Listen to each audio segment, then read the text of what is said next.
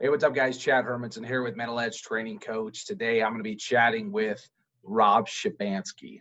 Rob is a former opponent of mine here in Las Vegas, Nevada. He went to Bishop Gorman, so we were big rivals going through high school. He went to the University of Arizona to play his college ball and also went on to play pro ball for a few years and is now the current head coach at Gateway Community College in Arizona. So we're going to talk about Rob, talk about his experiences, talk about the mental game, what he does as a coach. So enjoy this conversation with Rob Shabansky.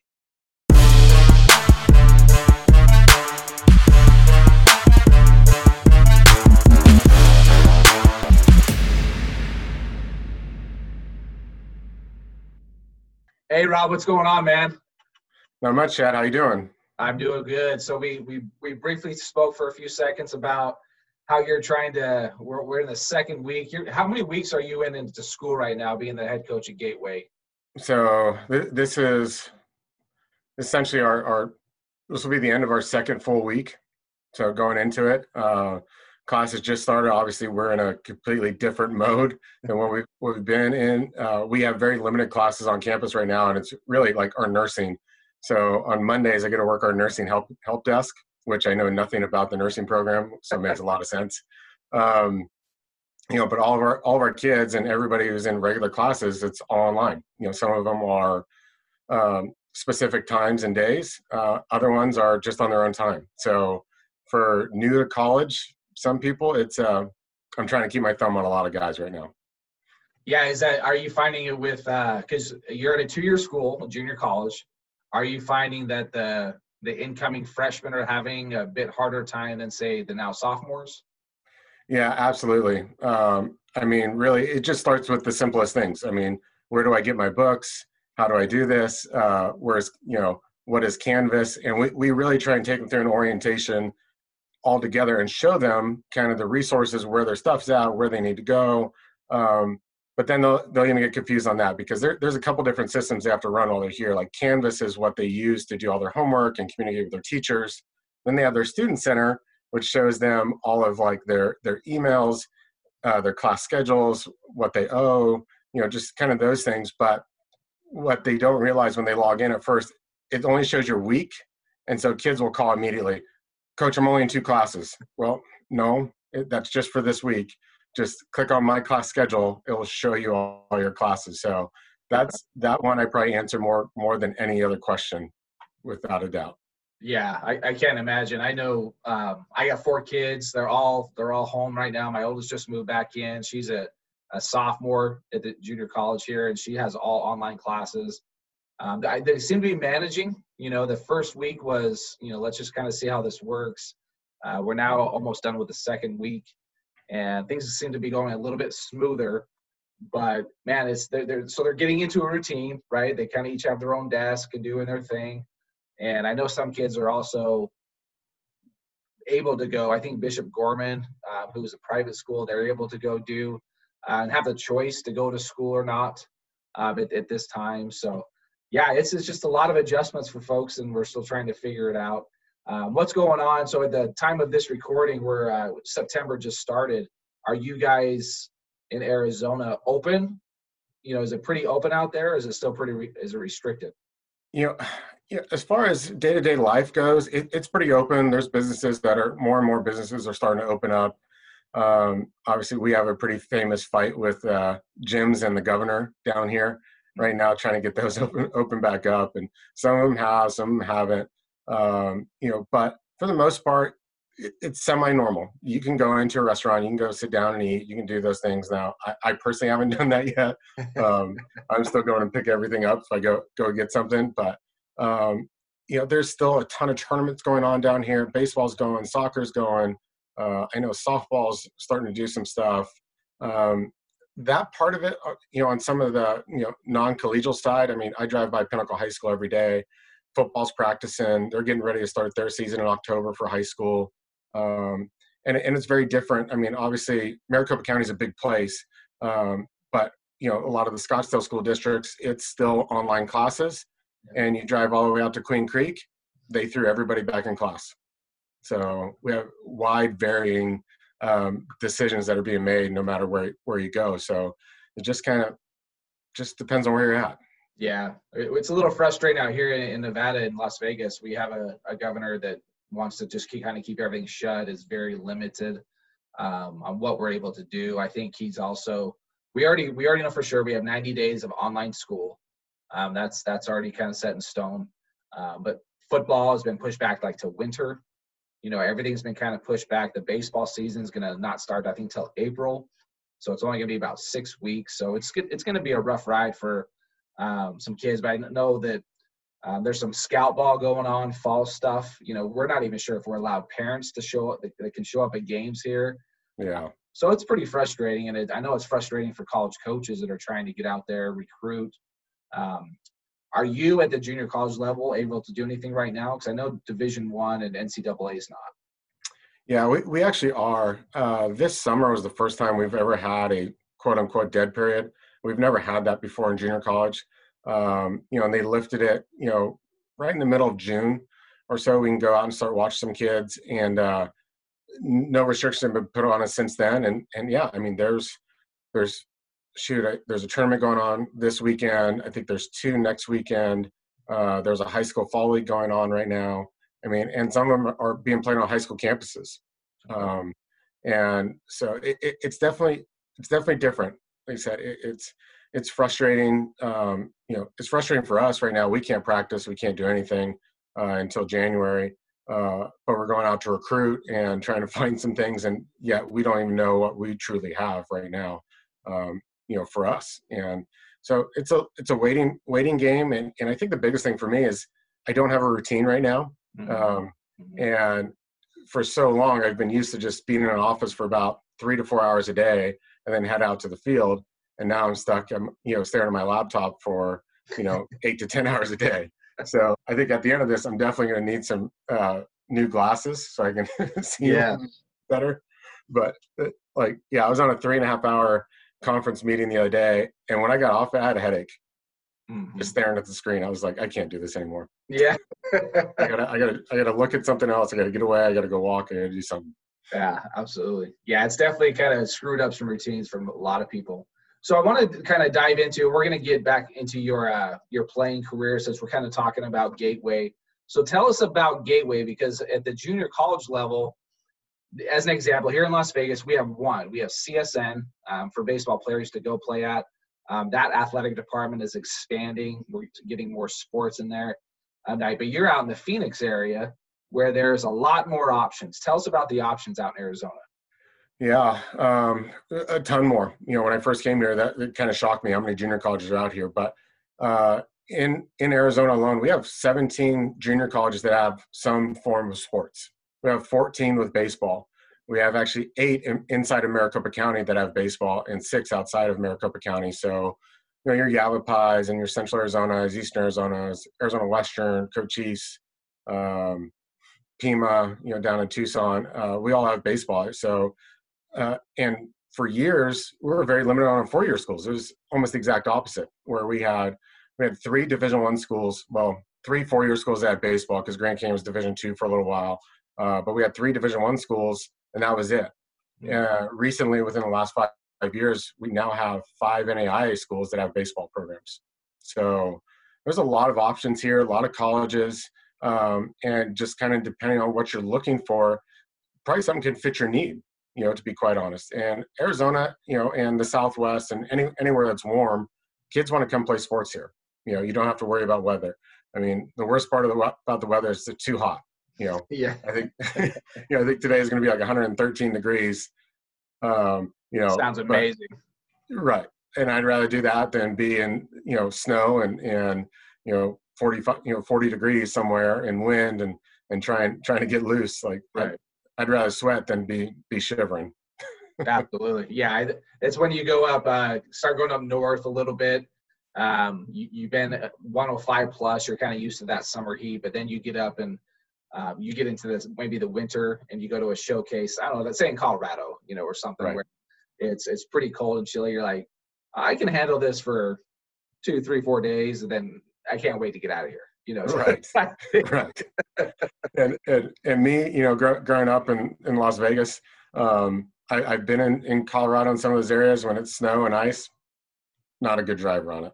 Yeah, no, it's just not baseball weather, right? Yeah, Right. no doubt.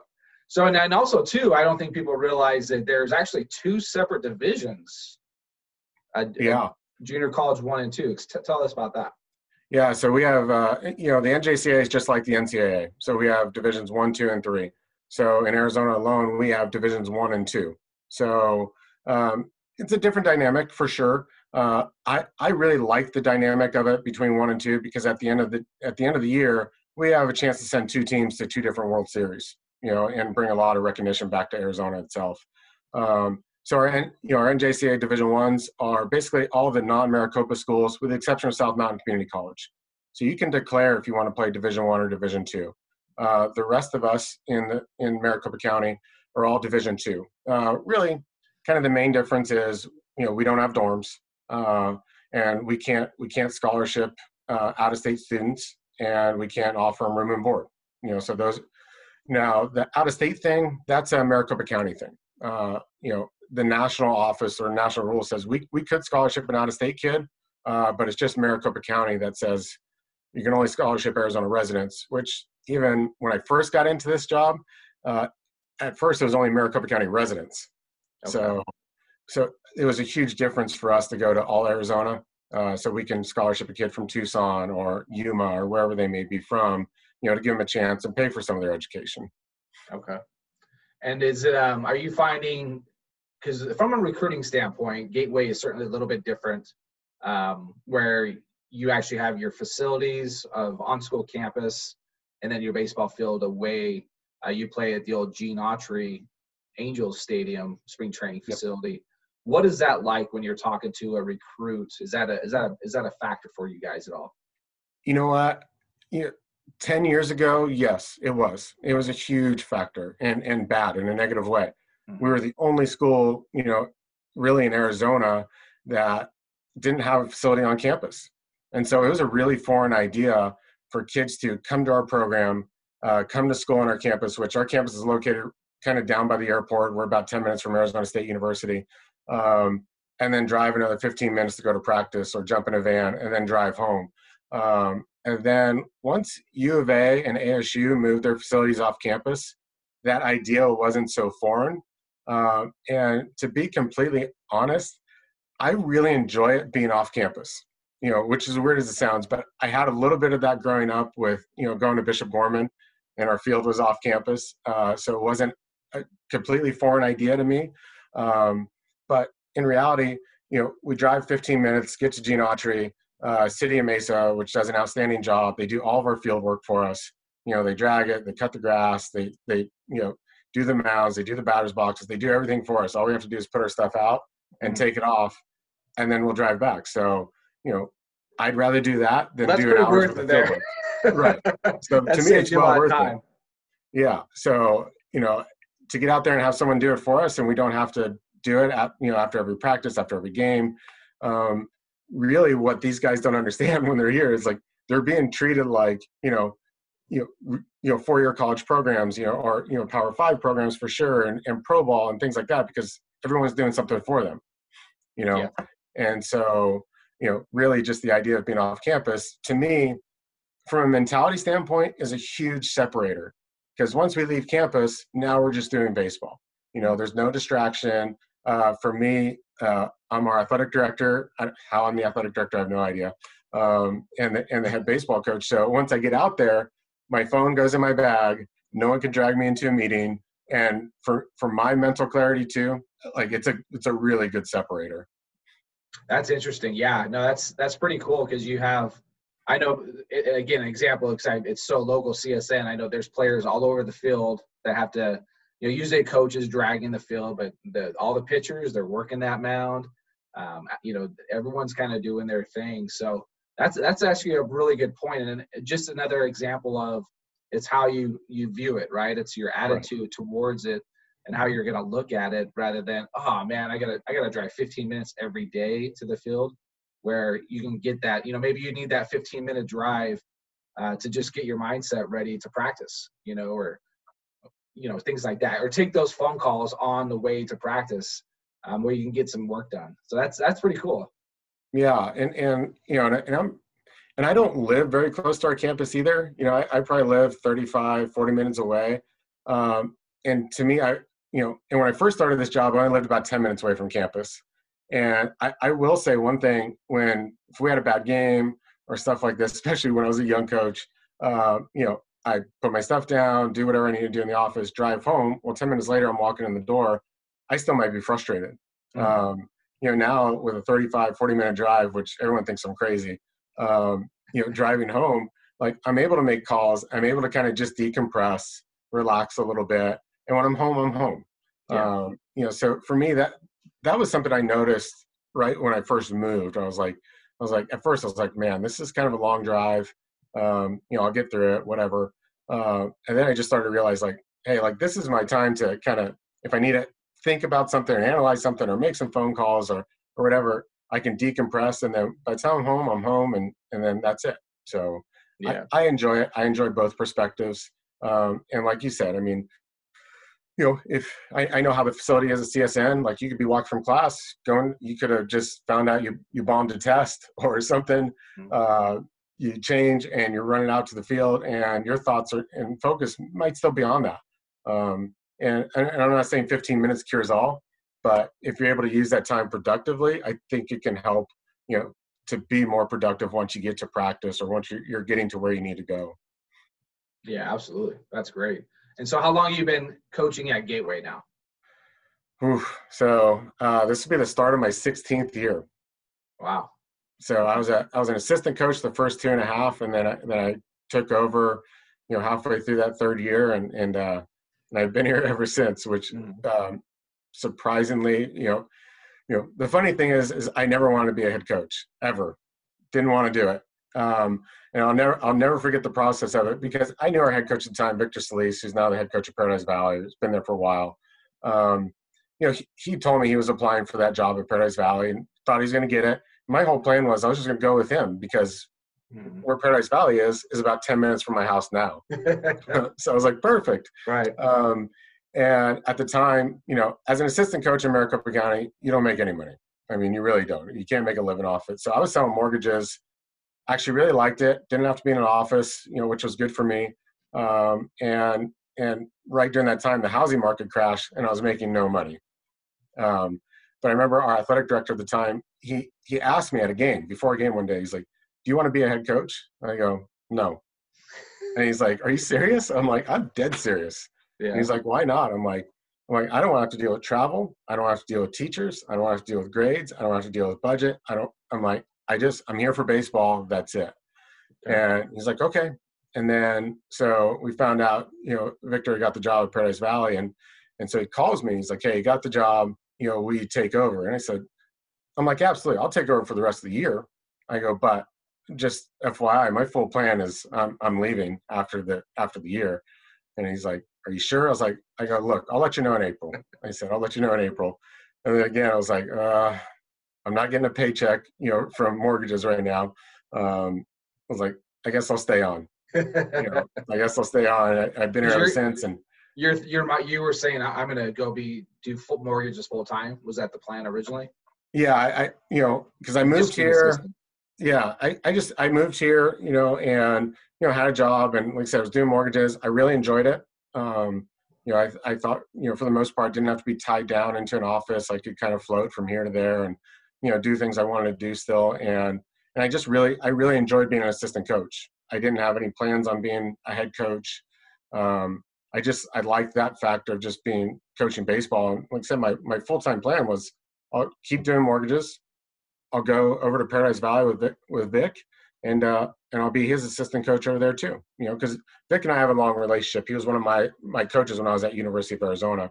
So he kind of got me wrapped up or tied up into this thing, and basically 15 years later, I'm still here. And now you're the AD. Yeah, and somehow I'm the AD. Yeah, it's funny how life works out sometimes, right? Oh, absolutely. Absolutely. Because, once I was done with baseball or playing baseball, I was like, I'm done with it. I'm good. I'll do some lessons here and there.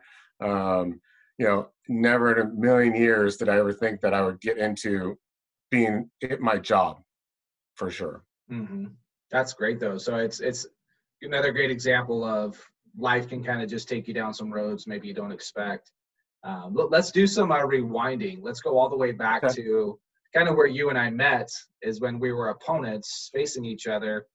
You're at Bishop Gorman at one of the top schools in the state, and we started to kind of have some battles, I guess you could say, Absolutely. being at Green Valley and state championships, things like that. Any stories or anything that you remember about our times together way back in the day? Yeah, I can remember quite a few. But one, I think I may as a player, and I don't know, and I'm kind of just throwing it out there, out to the universe right now, and I could just be, making this up. I may have the most career losses in state championship games in Nevada state history.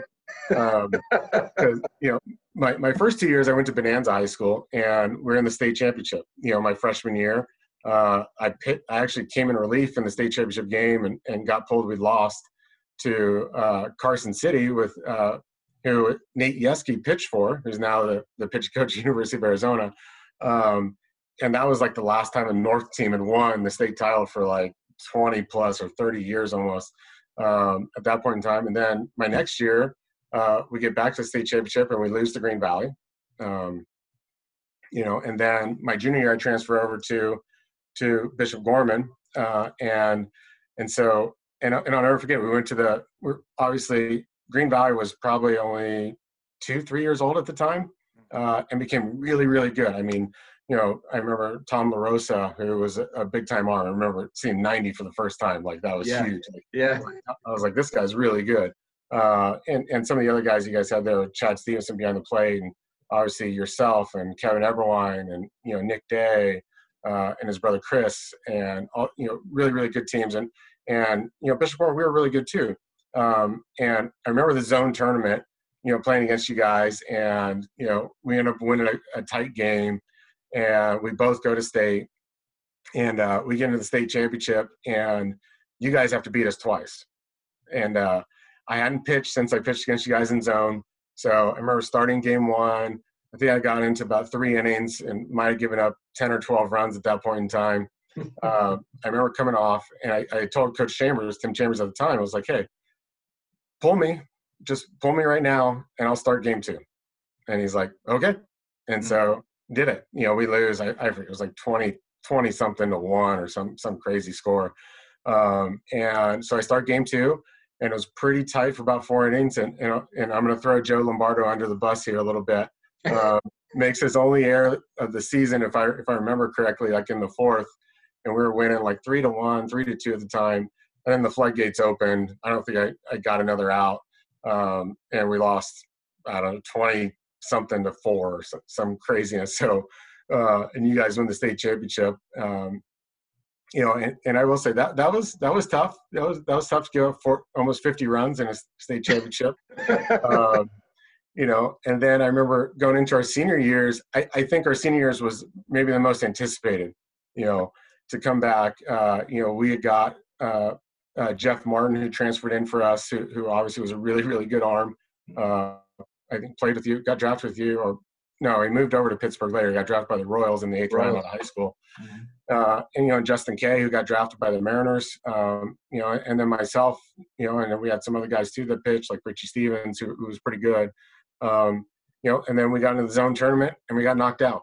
And so it was my only time, my senior year of high school, only time I didn't get a chance to go to state tournament and or playing the state championship game. And I felt like it was our best team. But that was a good year. 95 in Las Vegas, baseball wise, was really, really good. Obviously yourself, getting drafted in the first round.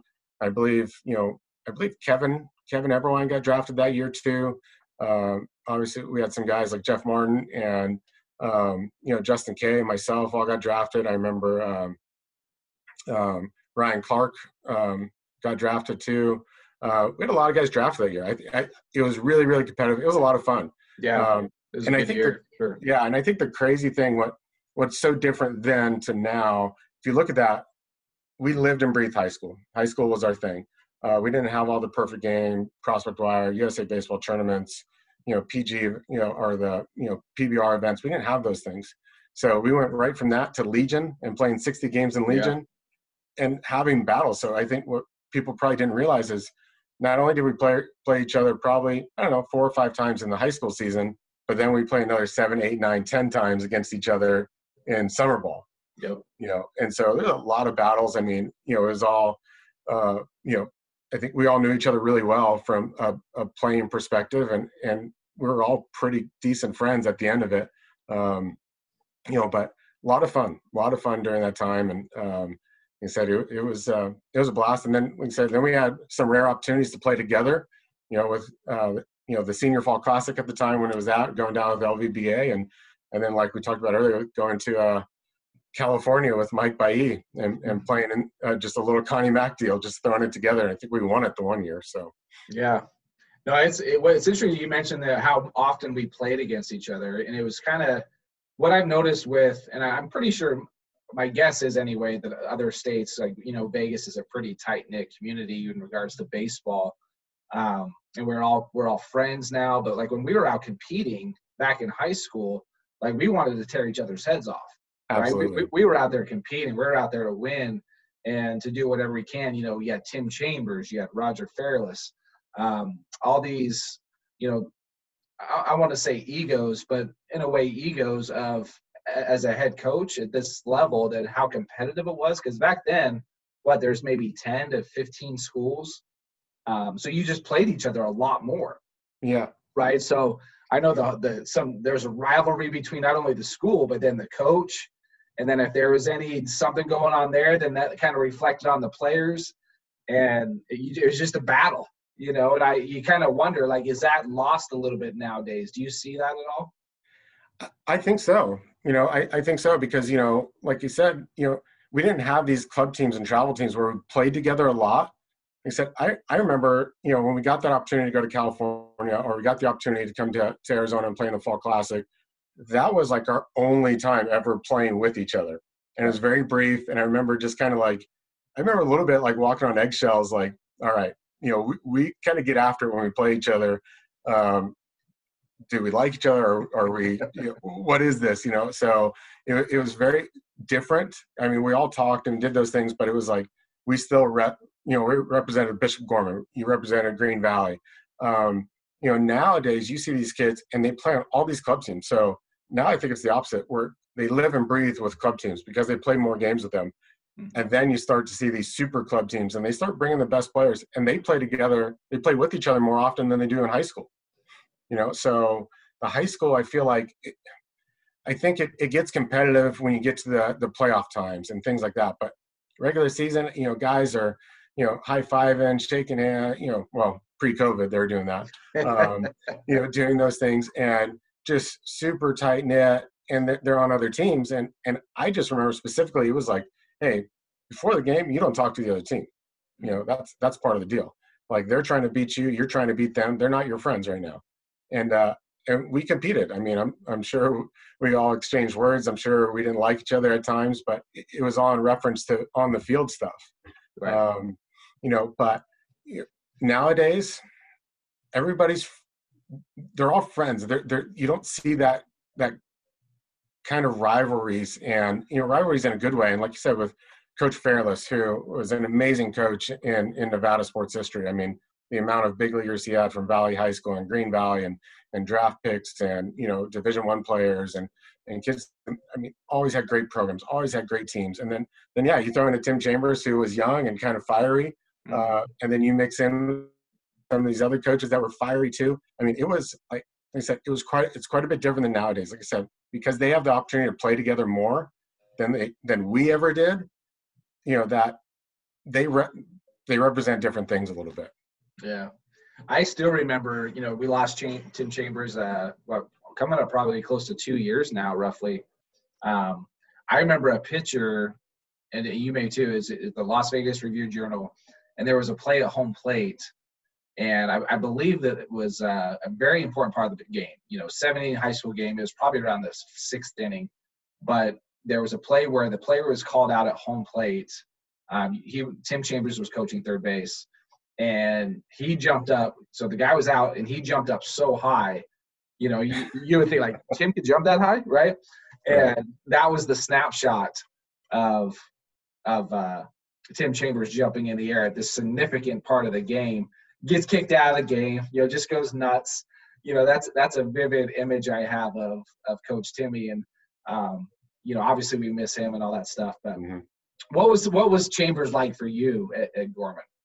Oh, that it was definitely a change of pace. That's for sure. He said, so when I was over there, so I was 16, he was 12 years older than me. So he's 28 years old. Already been the head coach at Gorman for a couple of years now. So I think he took over at, 26, something like that. And he was fiery, to say the least. I mean, he'd do anything for you. Don't get me wrong. Like, I remember I didn't have a car, and he just happened to live further west of me, and he would pick me up to school just so I can get there on time. Those are things that I remember. But at the same time, he could be the first person to just absolutely just snap on us. I'll never forget it. He used to send us on basically like these 2-mile runs, and we'd have to go to the practice at this park by Bishop Gorman, and we were supposed to run, I forget the streets that we had to run, but coming back up there, and he found out some of us had cut the run. We had cheated the run. So we're like, okay. So he gets over to this park, and we're out in center field, and he gets us down on a knee, and he's acting all calm and cool, kind of like he did. And we're like, all right. And then he has his fungo, and I swear to you, that he took his fungo, and it looked like he threw it over the pitcher's mound from out in center. Like, that's how far it looked. And he just starts screaming at us, and like screaming at us so much, like I didn't even know how to answer something. So like, it was just like, I was so scared.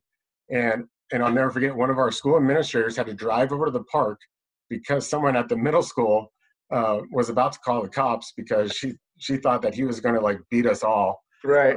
Right. And so, I'll never forget that. I was like, holy cow, like I better do what he tells me to do, or else like this is going to be a long couple of years here. Yeah. But I came to expect it, and at the end of it, it made me a little bit tougher than what I thought. He'd be the first person to call you out. That's for sure. He didn't hold back. He told you what he thought. He told you, his feelings on things, and it didn't matter. But at the end of the day, I knew he still loved us and he cared about us. But there was just some days where I was like, holy cow. But he also just always had your back. I mean, he was that guy. Like I said, he's at home plate, jumping up and down, screaming, doing things like that. Like he said, he definitely didn't back down from anything. That's for sure. Yeah, it seems like you mentioned I got tougher. It seems like that's what high school is kind of for. I came into as freshman as a 14-year-old. Kids are 14, 15 years old, and you think you're kind of tough at that point, but you're not, right? And you kind of you start doing things that are hard, and you're like, man, so it kind of tests you, right? And I think that's what a lot of high school coaches do. I know that's what Fairless did. Yeah. I'm trying to get Roger on here at some point. I'd love that. Yeah. So just to kind of talk about stuff in high school, but yeah, I mean, they would essentially, kind of beat us up, not only physically, but mentally and emotionally. And it's kind of the first time that we, as a high school kid, get that, maybe we're getting that maybe from a parent at home. A lot of parents, I think these days, are pretty even keel, and they know like that's probably not the best way to do things. Plus, you can get in trouble. Right. A lot of different things now. So sometimes coaches have to take that reign, and I think that's what coaches did when we were in high school, and we started to kind of, in a way, see what we're made of and what we can handle. If we're throwing up at practices because it's so hard, and all the running you have to do. So it's interesting. No, did you take any of that, what you learned from Coach Chambers, or even in college? So you went to University of Arizona. Yep. I do want to point out that for those that live in the Vegas area, when you went to Bishop Gorman, that was the old Bishop Gorman, not the new Bishop Gorman. So what's the difference there for people that don't know about that? Well, so the old Bishop Gorman, obviously was on Maryland Parkway, very, very small. We had no facilities on campus. Our football team played at the Silver Bowl. We played at Hadland Park, and for people that are familiar with the Las Vegas area, Haviland Park is not the nicest area. And I got a quick story about that one, which is funny because this is, I think it's hard for kids to imagine this, but I remember when I played at Bonanza, we went to Bishop Gorman to go play, or we went to Haviland Park to go play Bishop Gorman. And our coach told the bus driver we all had to ride home. So the bus driver takes off. Well, there's 3 of us that are left behind. And I'm like, okay, this is not a good spot to be in. So they had a payphone, which is crazy. They had a payphone like right by the field that I had to put my quarter in, call my mom. And I was like, hey, the bus driver left us. You're the only number I know. There's no cell phones. Can you come get me? And she was like, I don't know where Haviland Park is. Right. And I'm like, okay. I'm like, well, I don't know how to describe it to you either. And there's no GPS. So then I remember having to call my dad at the time. And I was like, hey, we got left. Can you come pick the 3 of us up and get us back home? So, but yeah, Haviland Park is a different area. Yeah. I mean, it's known for, like, there's so it's kind of it's a park, and then across the street there's apartments. I mean, I know for a fact for myself, I heard gunshots at some point. Josh Towers told a story on the show when he was around Oxnard, around his junior college, he would heard gunshots around his spot.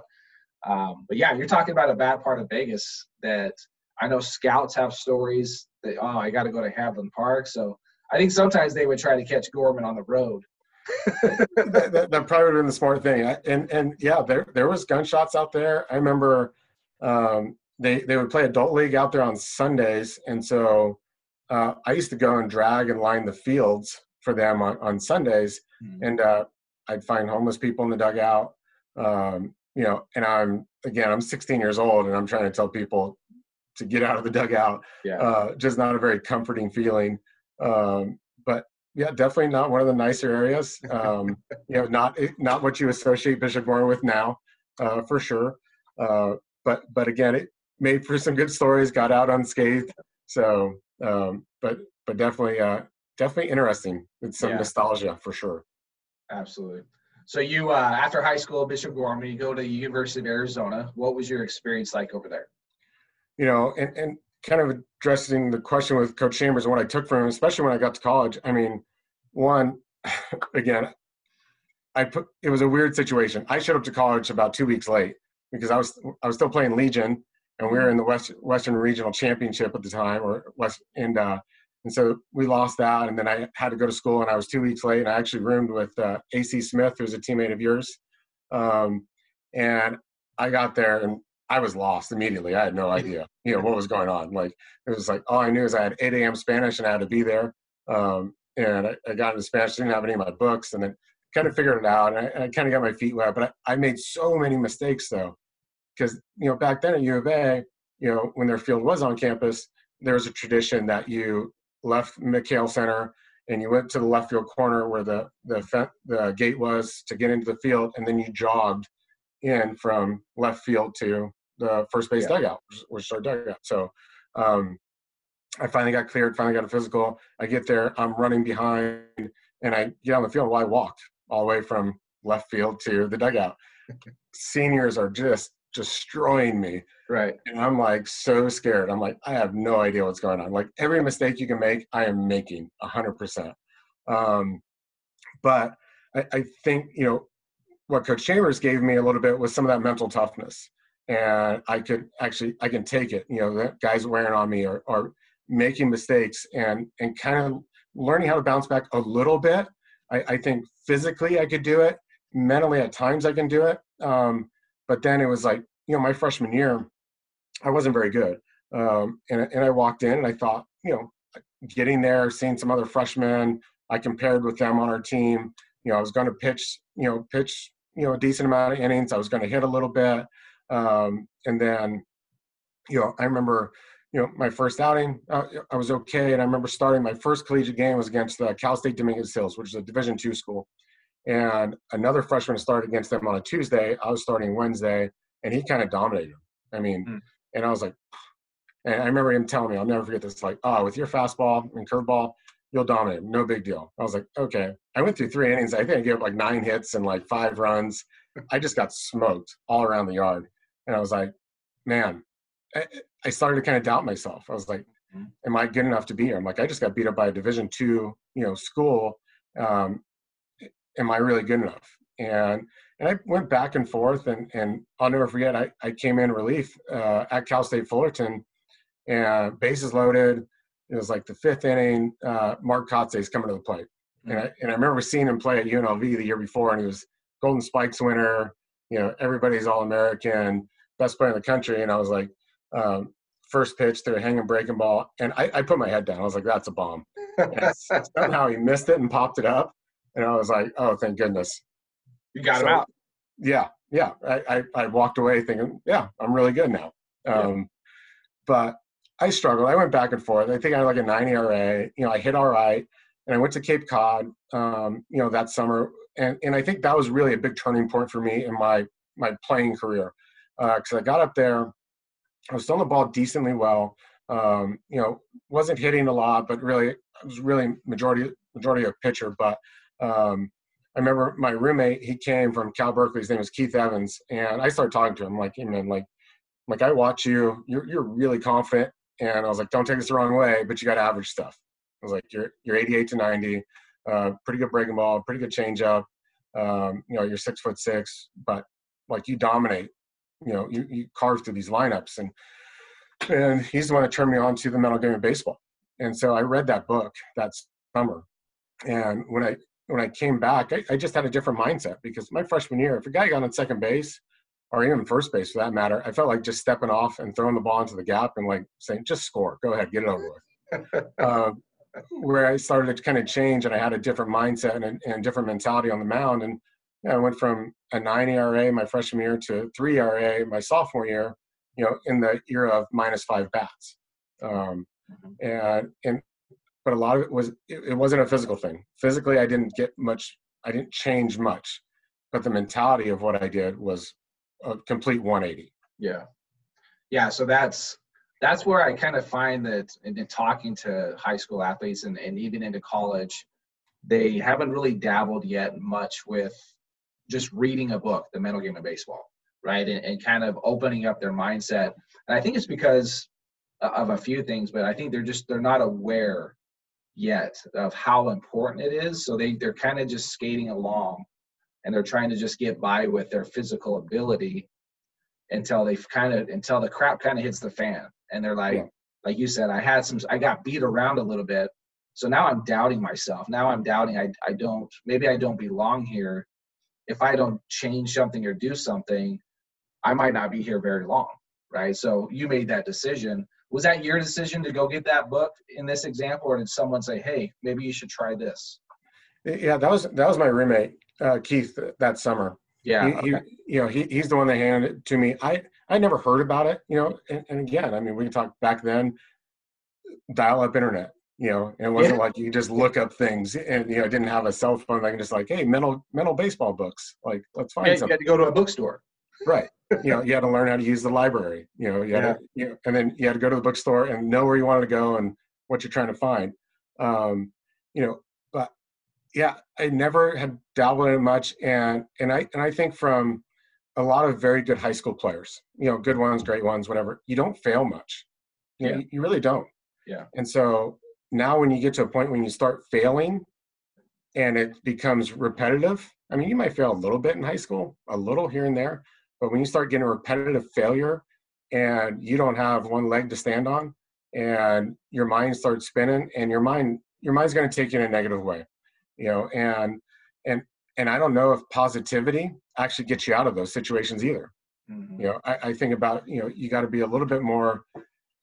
I've been, reading a lot on this guy, Trevor Moawad, and just read his book and listened to a few podcasts, and how he says it, I think is a great way to term it, is being more neutral and, and be where you're at, be a little bit analytical, and try and figure out what do you need to do to help solve these problems, because, and I mentioned it, earlier, but when you don't have routine and you got nothing to stand on, well, you're going to get different results every day.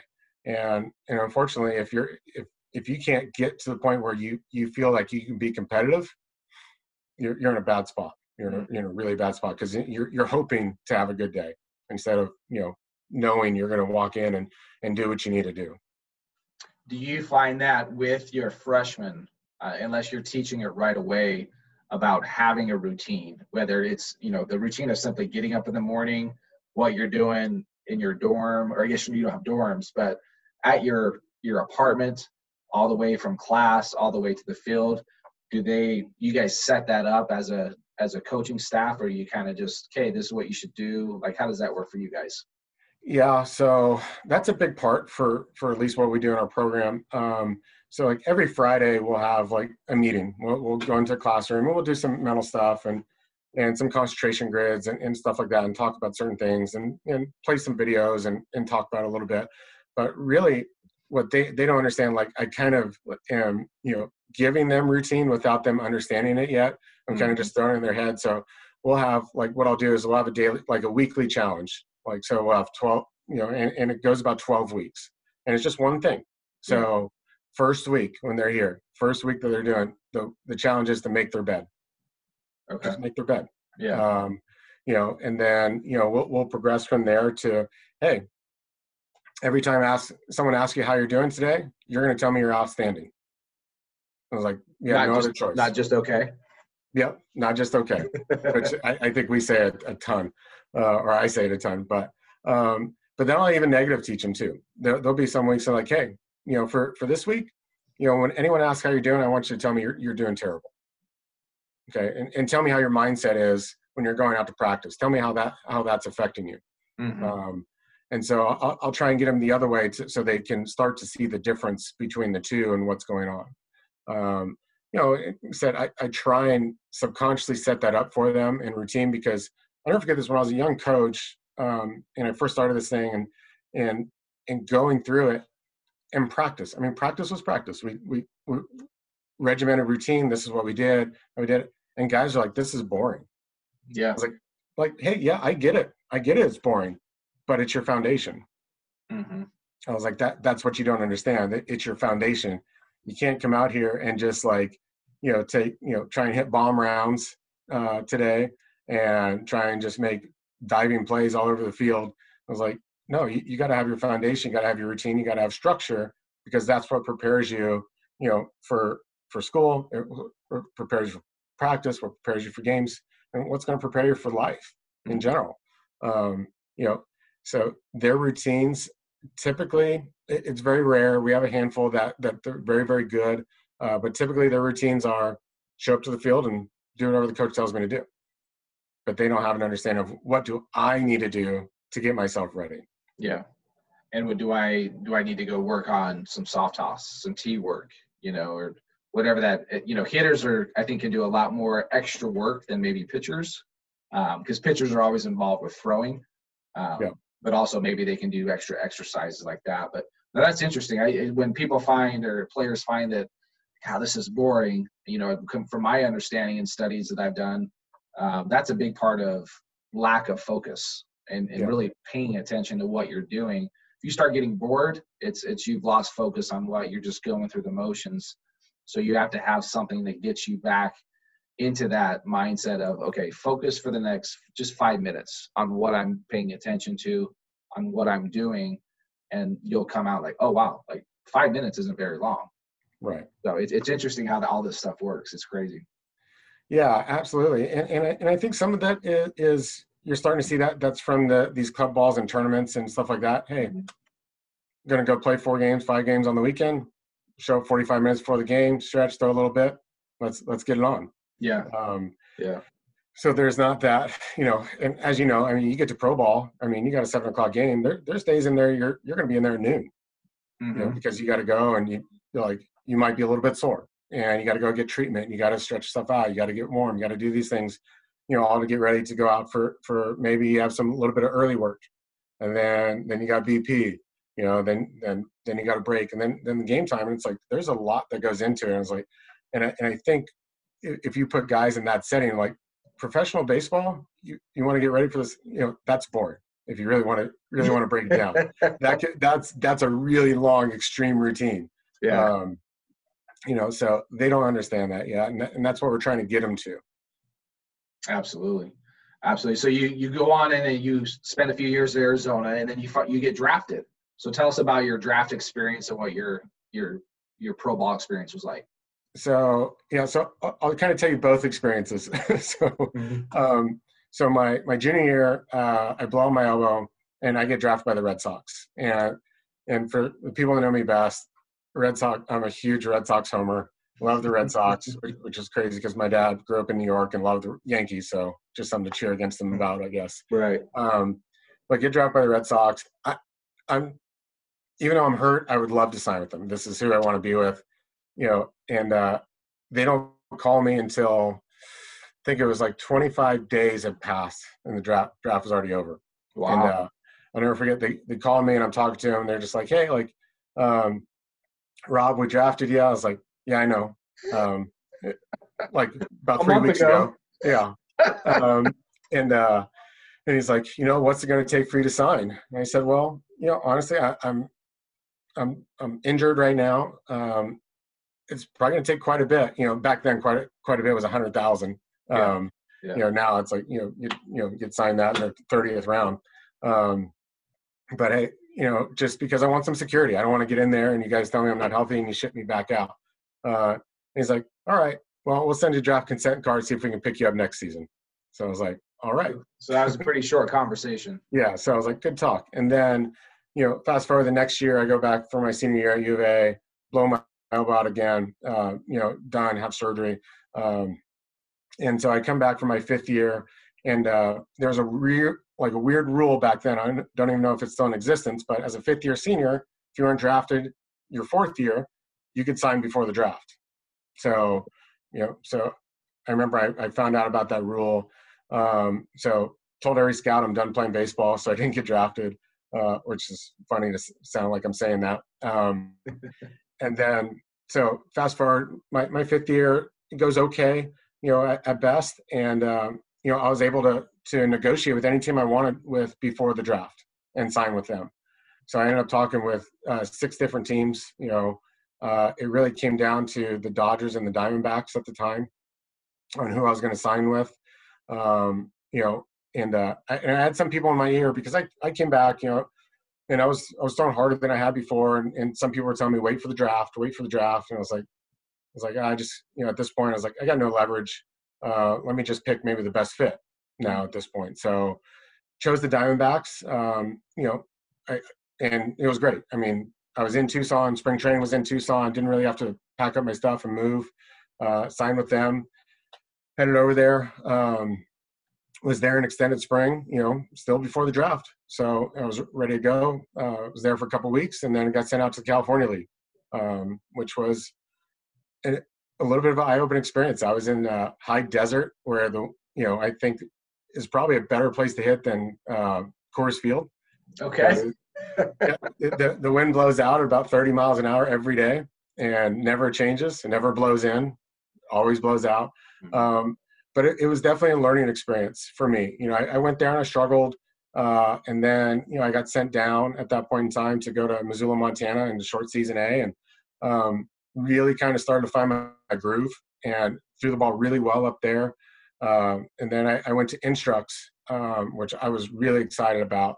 I finally felt like I was really getting healthy, getting my feet underneath me. Went to Instructs and threw the ball great, threw outstanding. Best I'd probably thrown in a couple of years. To where it's really going to jumpstart me to the next year going into spring training, that I was going to be with the AA club in spring training. So, but the big thing they don't tell you is that when you have your off season, and they're telling me I'm coming off surgery, don't throw, do these things. And probably for me, I still needed to throw. I needed to start my throwing program earlier. Went to spring training, struggled. What wasn't great. I wasn't prepared. That was completely on me. I own that. And I go back to A-ball, and I'm having some good moments, some bad moments, kind of, up and down, just up and down. And then I get sent back. They send me back down to short season, so I could be a starter and get me out of the bullpen. And again, I throw the ball really well. About the last month of the season, throwing it as well as I did in Instructs, and it was great. And then I came back for that, my third year now. At this point in time, it's kind of make or break it. I'm 25 years old. I've got to start to kind of fast forward a little bit here, and went out, threw the ball well early, didn't throw the ball well late. Got released, and again, it's on me. I don't think my routine was great. I think I was one of those guys that if you told me to do something, I'd do it. I wanted to try it. I want to do these things, but I never had my foundation. What I could always lean back on to get me back on track, and so it kind of threw me off, and I struggled, and it really wasn't until I went to independent ball, because I got done there. Next year I went to go to independent ball, and I thought was amazing for me. It ends up being probably best thing for me ever as a coach, going into independent ball, because there's no organizational policies, there's no rules about that. I mean, it's, hey, you want to pitch and stay here and keep a job, figure it out, do it on your own. So I was like, oh, okay, great. And the guys I played with were awesome. And I really had a great experience, there. And at the end of the day, my last start ever was in Wisconsin, and I'll never forget. I think it was like the 5th or 6th inning. The mound was really bad, no clay, no nothing. And I remember I threw a pitch and I felt my knee pop. I'd already had some knee issues, and I was like, okay, felt my knee pop, and I was like, that didn't feel good. That might be a game changer here. Something's wrong. Yeah, so I threw a couple more pitches, felt okay, and I was like, okay, so if I tore something, it's not completely torn. So I knew, as weird as it sounds, like, in order for me to get surgery, I better blow this thing all the way out if I'm going to do this thing. So actually finished the game, pitch was fine. Actually couldn't even walk up the bus at the end. I actually needed help to get up onto the bus. And at the end of the day, I was, going to be 26 years old. And I was like, I got a college degree, which I'm super thankful for. I think I'm done. I think this is going to be it. And that was kind of my waking moment. But I think I learned so many lessons going to independent ball, and learning how to be myself, I think, was the biggest thing.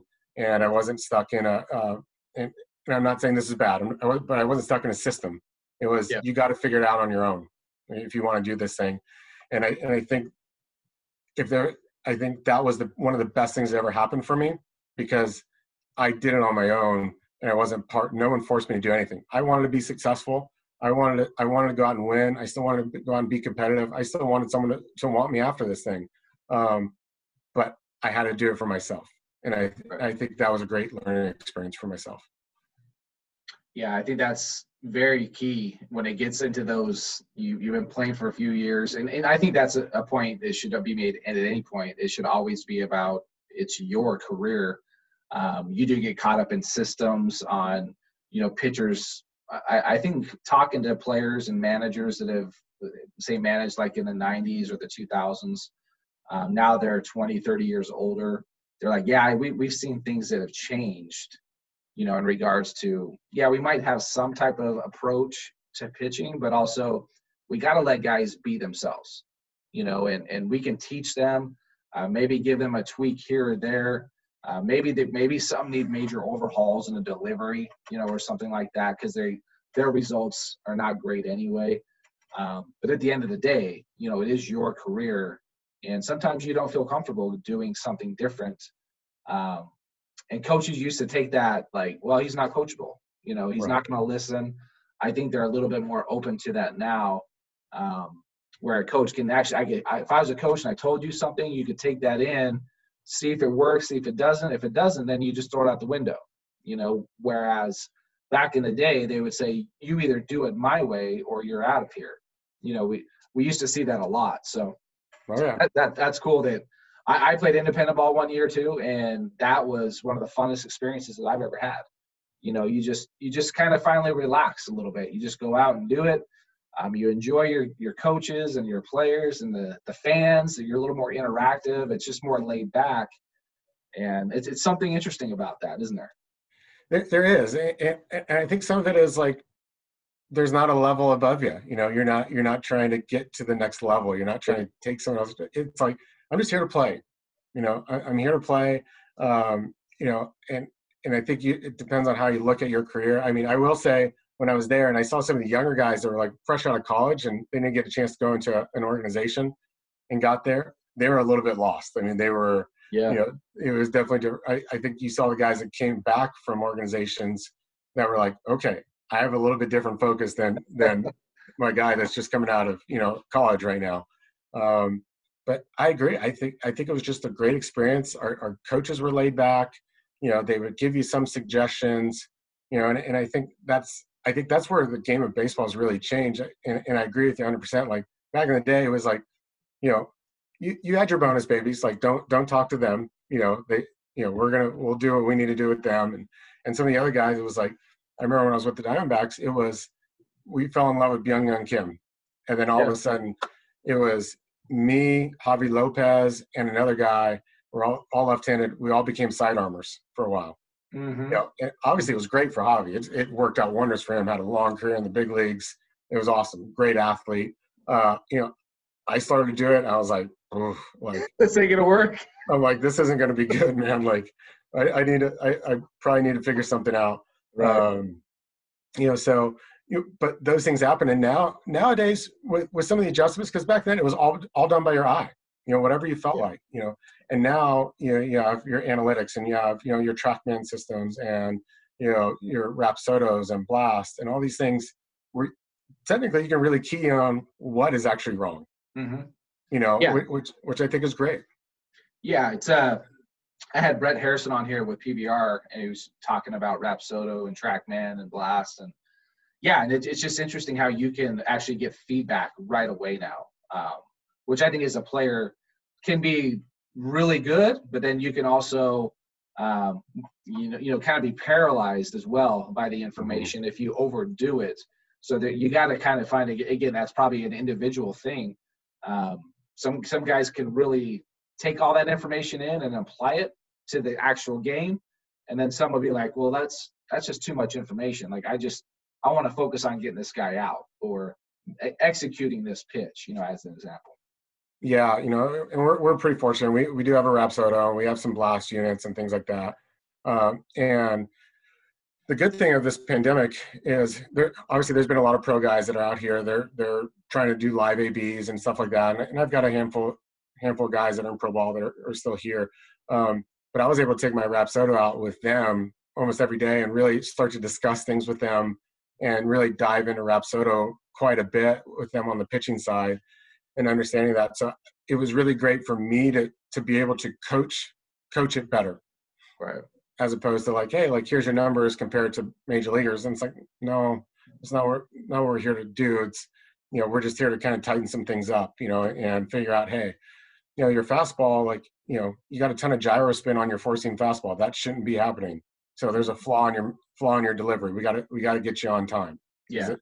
So, those things have been great for me to see and use. And I try to use some old school with new school type mentality when it comes to those things. But I absolutely agree. I have some guys that I won't show them the information or all of it because they're going to go down the rabbit hole big time. Yeah. And every pitch is, they live and die on every pitch. And why is this wrong? And why is that? And I try to explain to them, it's like, hey, like, the best athletes in the world, the best athletes on the mound in the world only repeat their delivery about 40% of the time.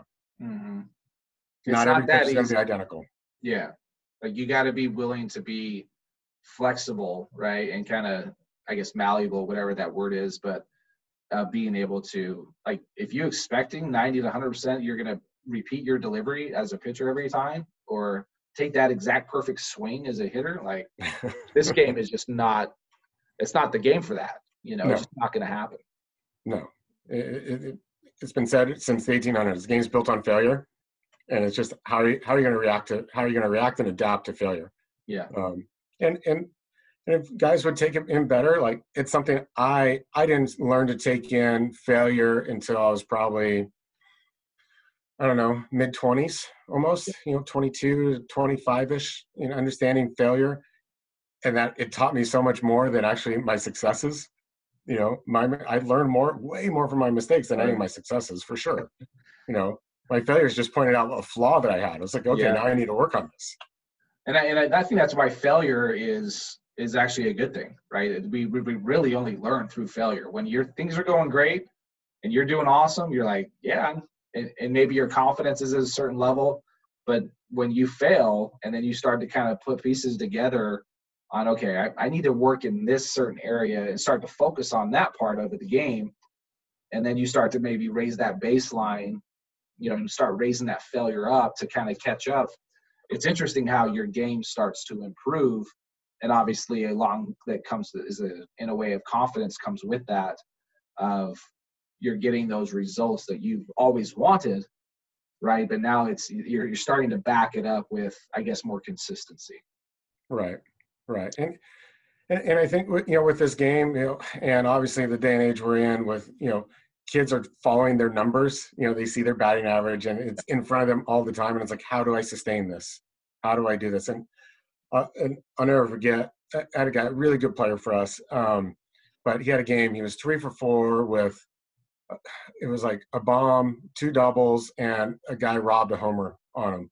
And I was like, hey, good job today. And he's like, oh man, he's like, but how do I sustain this? How do I do this tomorrow? I was like, just keep swinging at strikes. Mm-hmm. Yeah. I was like, it's simple as that. Like, don't, it's nothing. I was like, you had a great game. Yeah. I was like, swing strikes, put the ball in the barrel. That's all you can do. Yeah. That's all you literally can do. Yeah. And, it's, and guys, we all know guys like that. Yeah. It's, those high, you could say those high expectations, that you place upon yourself. And then how am I supposed to go 5 for 5 again today? I did that tomorrow. I'm like, highly more than likely, you're not going to go 5 for 5 today. You might go 0 for 5 with 5 strikeouts, so that's just, that's what's crazy about this game and this sport. And, well, this has been great, Rob. This is exactly what I was looking forward to with you, and having the experience of, opponents as we battled out in high school. Right. Had an interesting career in college, a lot of adversity with injuries, and you've transitioned that into coaching. Any, I guess, last words, any, nuggets of wisdom you have for us for any high school, college, it's really anybody. I think one thing one thing that I want to point out to high school athletes for sure. I mean, obviously, one, dive into the mental game, because it's the part of the game that's worked on the least, and it's the part of the game that's going to help you the most, and it's going to keep you sane. And I think on the recruiting perspective and that, because I think it's huge in high school right now, because you're starting to see early sports specialization in baseball, which I'm not a fan of. Because parents and kids, they're concerned. They need to start being recruited by colleges in 8th grade, 9th grade, and be committed by 8th, 9th, and 10th grade. And that when they're after their sophomore year and they're not committed to a major four-year university, that they're going to settle on something, or their career is done, or things like that. And that's one option why junior college is great. But I think what kids need to understand, and parents need to understand, is don't just specialize in them in one sport, especially when they're 12, 13, 14 years old. Let them play other sports. Let them do some things. Let them learn to become athletic and play other things and do certain things. And and don't just inundate them like, hey, we're getting you, we're sending you to drive line, we're sending you to the pitching ranch, we're sending you this because we need you to be 90 by the time you're 15 years old, so you can get your college paid for.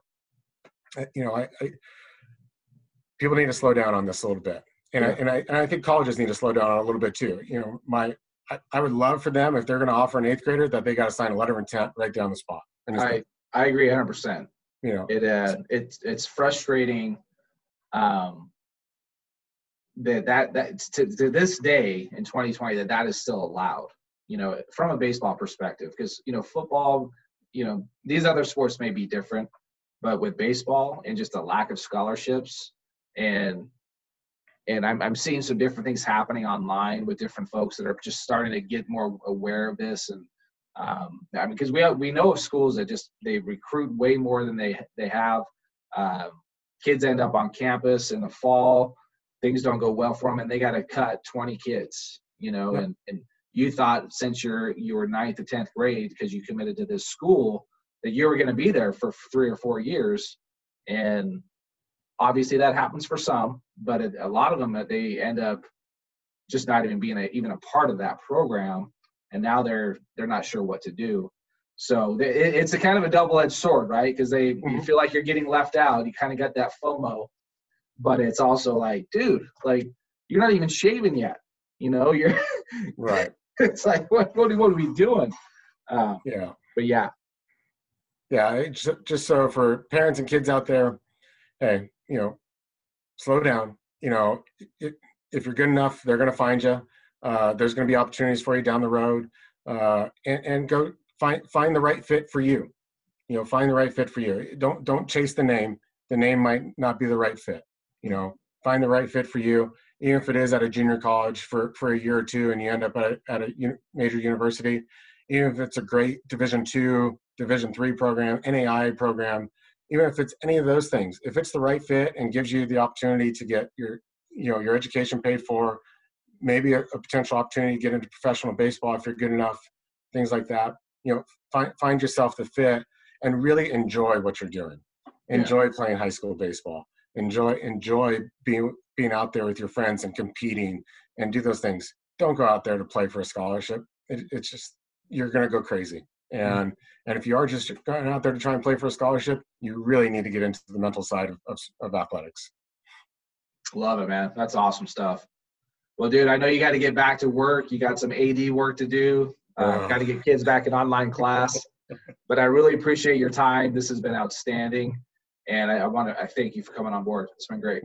Yeah, Chad, I really appreciate it. This is awesome. This is a great, separator for me, because right now I can't really do much on the field. So this is awesome. I really appreciate the time. Really cherish our friendship over the last 20 some odd years.